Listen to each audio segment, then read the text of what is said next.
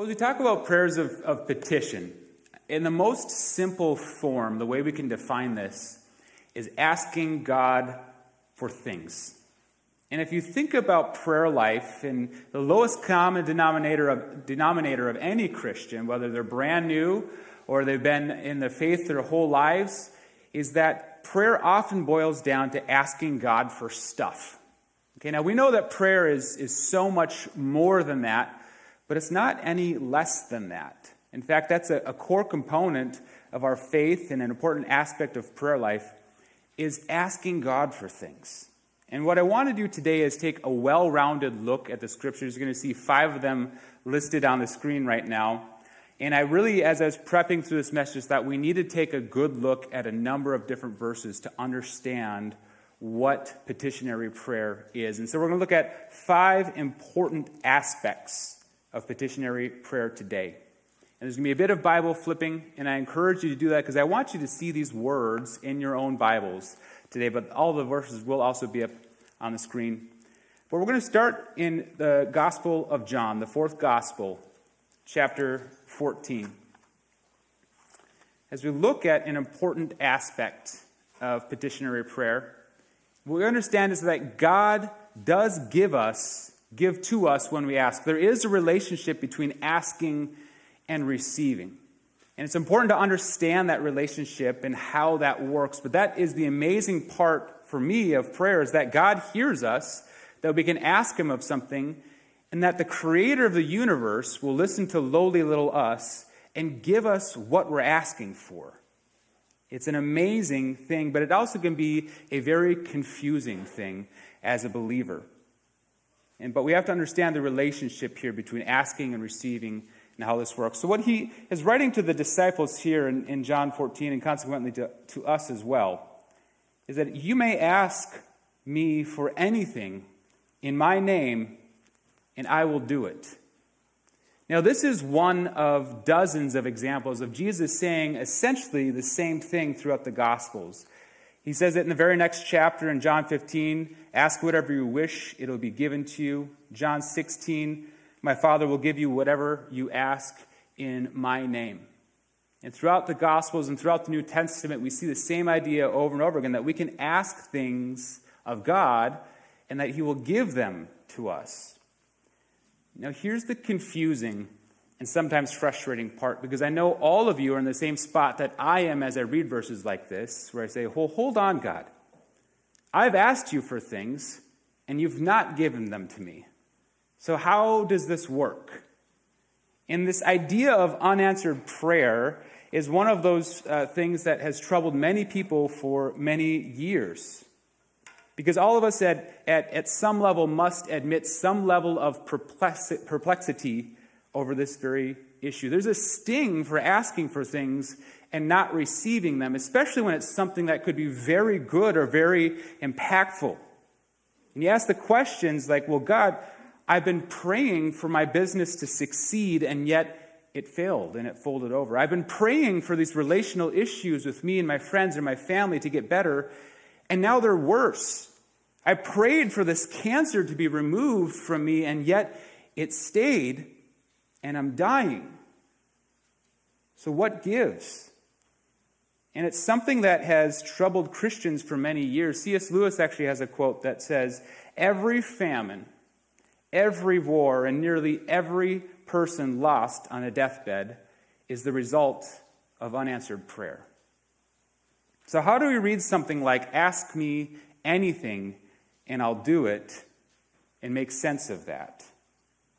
Well, here's one thing that needs to be made clear. There's a condition to all of these promises that Jesus makes.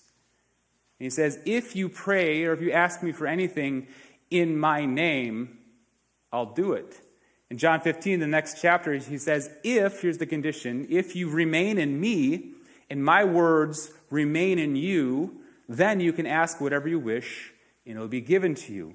In all of these, there's a component of some level of faith in God, that He knows what's best and His will is above ours and His understanding is greater than ours in any situation.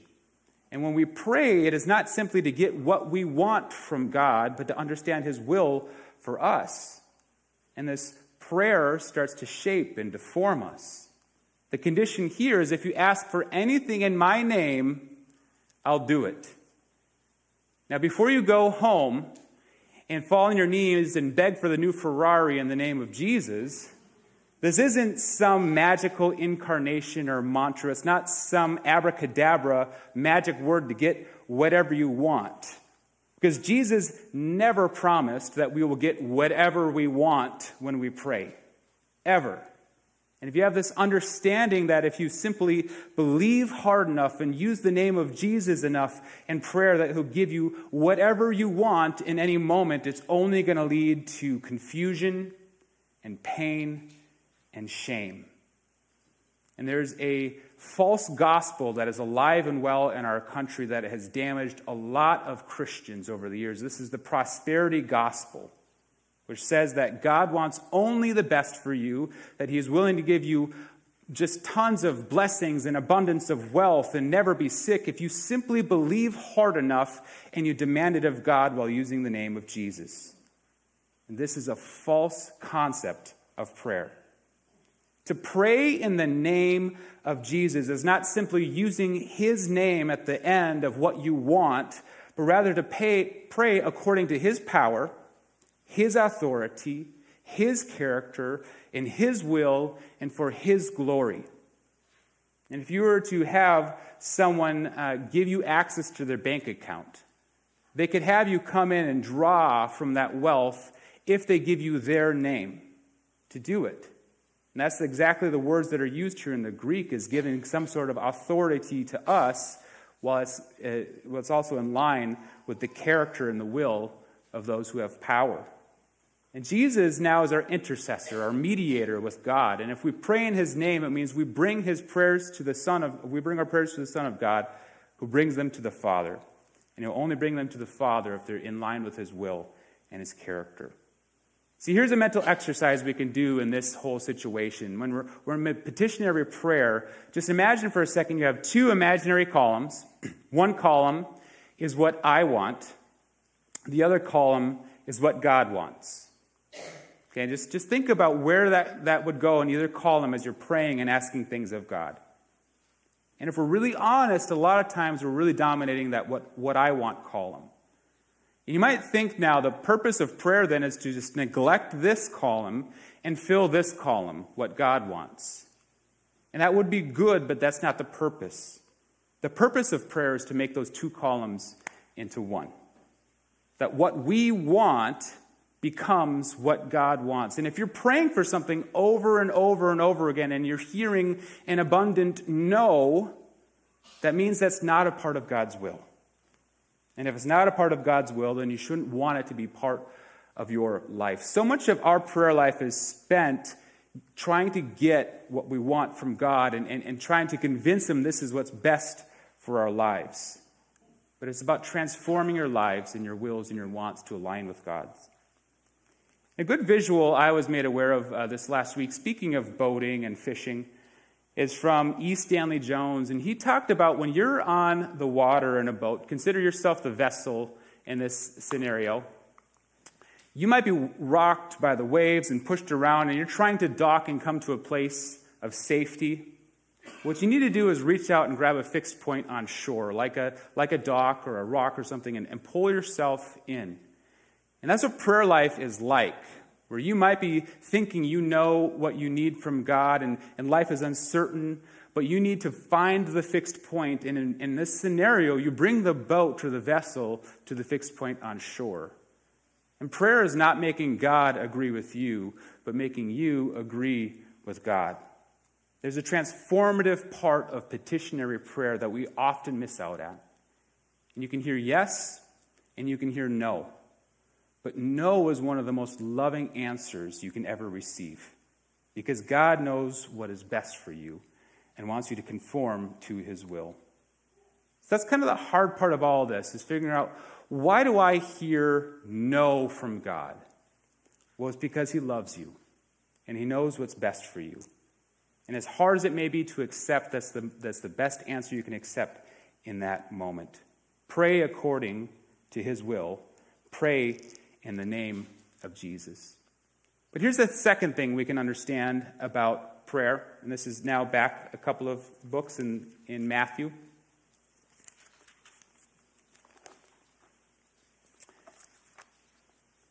Matthew 7, verse 11, we read, "If you then, though are evil, know how to give good gifts to your children, how much more will your Father in heaven give good gifts to those who ask him?" We understand from this is God wants us to ask things of him. God loves to hear our requests.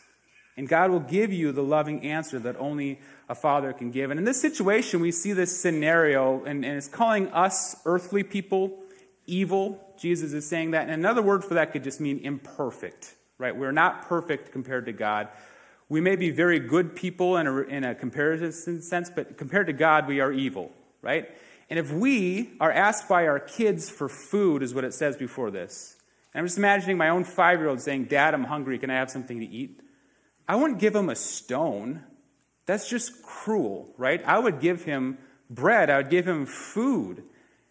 And we love to give gifts to our own children, but we're still not perfect. God is our perfect Father in heaven. And if we ask of him things, he's going to love to give us the gifts we need. And God is more perfect and generous and loving than we could ever be. Why would we be afraid to ask him of things? And the words here, "how much more will your Father in heaven give good gifts to those who seek him," are the key words here. Well, how much more can God bless you than we could bless our own kids? Immeasurably more. God can do immeasurably more than we could ever ask for or imagine. And he is inviting us to bring all of these things to him.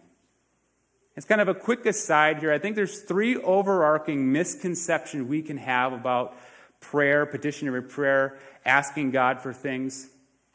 And the first is this, is if we ask God for things, it's kind of this unbecoming thing, right? It's kind of rude, or how are we, we're not doing so bad compared to the other people in the world. Why should we bother him with our insignificant things? But as we look at petitionary prayer, we have to hinge off of the verse we just read, that this is a father-child relationship. God is our Father in heaven, and we are all children before him. And it doesn't matter whether you're a brand new believer or you've been a believer maturing for decades and you have a deep understanding of prayer. God is our Father, and we are kids spiritually. And we don't understand everything as he does. And so I've had this understanding what this father-child relationship is like, as I've been a dad now for 5 years. And I've experienced this as a parent where I see my son struggling with something. And he's growing in his independence, and he's really trying to figure things out and trying to do things himself. And I'll see him struggle with his toy, and he comes from a different angle and tries it a different way. And there's this moment that's so heart-melting to me where he finally kind of gives up, and he says, "Dad, can you help me?" And there's always that moment of course I will. Because I love to help you, and I love when you ask me for things. And this is the relationship we have with God. No matter what we're going through, no matter how unimportant you think it is or how frivolous, God wants you to ask of him. The invitation is open, and God loves to hear from you. Next misconception we have is that asking God for things is unnecessary. And this can mean one of 2 things. Either I do everything for myself, and I don't need to rely on God, or he should just know what I need before I ask, right? And he should just give it to me. And we're tempted to ask that question all the time. Why do we need prayer? Why can't he just give me what I need before I even ask of him? This puts us in a place of being proud and apathetic. And I try to think in this moment, what if I were at home as the parent, and my son was just laying on the couch, and he raises his finger, and I'm supposed to know that means I'm supposed to bring him a chicken nugget in that moment, right? What if he were just up in his room, and he wanted a new toy, and he claps, and I run up the stairs with the toy he wants in the moment? He would be receiving some things from me. It rhymes with thanking, but it starts with SP. Right? He's not going to get those things. That's a terrible relationship to have as a child to a parent. And that's how God wants us to view him. Right? He wants us to bring all of these things to him. And it really develops in us this humble dependence on God for all things. And the last one is this, that asking God for things is unprofitable. And this is kind of what we just talked about. Like, well, I've asked God for many things, and he said no. So what's the point of asking him for anything? And sometimes, as I said, no is a very loving answer to give from God because he is more wise than any of us. Now, Mason found out that he loves to play with water balloons. And he was asking me over and over again when it was 10, 15, 20 degrees this winter if he could go outside and play with water balloons. Now, the loving answer in that moment is no. Or more realistically, yes, you can, but not right now. The other night, he wanted to eat a bunch of candy right before bed. And I said, no, because I understand what that's going to do to him. We might think that prayer, that petitionary prayer, is unprofitable or unproductive, but really, we receive answers from God that we may not want, but we need. And we've talked about the answers of yes or the answers of no, but there's actually a lot of answers in between that God is answering in a very wise way. And that might be answers like yes, but not in the way that you're asking. Or yes, but not for the reasons that you're asking. Or yes, but not now. I'm going to look at 3 more scriptures today that kind of go through those answers from God. So go ahead and flip forward now to 1 John. This is near the end of the New Testament. We're going to look at the verses that Steph read in the children's moment, verses 14 and 15. And this is the confidence we have in approaching God, that if we ask anything according to his will, he hears us. And if we know that he hears us, whatever we ask, we know that we have what we asked of him. Now, this is a section where people may like to key in only on verse 15 and say, whatever I ask, God gives. But the confidence is not in our asking, but in God's will. And that's what we have to understand about petitionary prayer. Sometimes the answer is yes, but not in the way that you're asking. And the reality is we really love to make our own plans in life. And we have our 20-year, 12-point plan, and we know exactly how many children and bedrooms and finances and everything we need for the successful life that we can have all we want to make maximum impact, even for the right reasons, and say, God, if you give me the millions of dollars, I can really make a great impact for your kingdom in this world. And we make these plans that are so extensive, and then we say, God, this is what I need from you. Thanks. Now, if you just give that to me, then I'll do all of the good things that I know we need to do. But the Proverbs are clear that in our hearts, people create plans, but God is the one who directs the steps. Our confidence should first be in his will, not in our plans. And there's times that you may have really good objectives in your prayer life. Of God, I just want my family to come to know you. And I know what it means for that to happen, God. I want you to put me in a position of respect in this family so I can speak to them and share the gospel and they respect me. But maybe God says, yes, I want all of them to know me. But the way it's going to happen is through some hardship and some difficulties and some pain. And you're going to walk through that pain with them.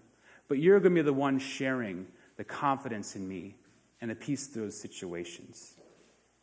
God often has a different way than we plan, and our confidence should not be in how well we're asking him and how firmly we want things of him and how deep our faith is in the moment.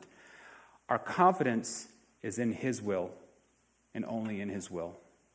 And that's the heart of prayer, is that if it's not God's will for my life, then I don't want it in my life. If you come with your foolproof plan to God, that's confidence in yourself, which only proves you are a fool. Have confidence in God's will above all things. The next thing we're going to discuss is the answer God might give, yes, but not for the reasons you're asking. And this is where it's important to have good motivations in your prayer. So flip back a couple of books to James. We're going to read James 4, verses 2 and 3. The Apostle James writes, "You desire, but you do not have, so you kill. You covet, but you cannot get what you want, so you quarrel and fight. You do not have because you do not ask God. And when you ask, you do not receive because you ask with wrong motives, that you may spend what you get on your pleasures." Now, we don't know the context of the situation. We don't know what this church wanted, but it was clear that their motives, the motives of their heart, were way off, and they're really swept up in selfishness. And God won't give you what you're asking for, even if it's something good, if your intent is to use it for selfish pleasures.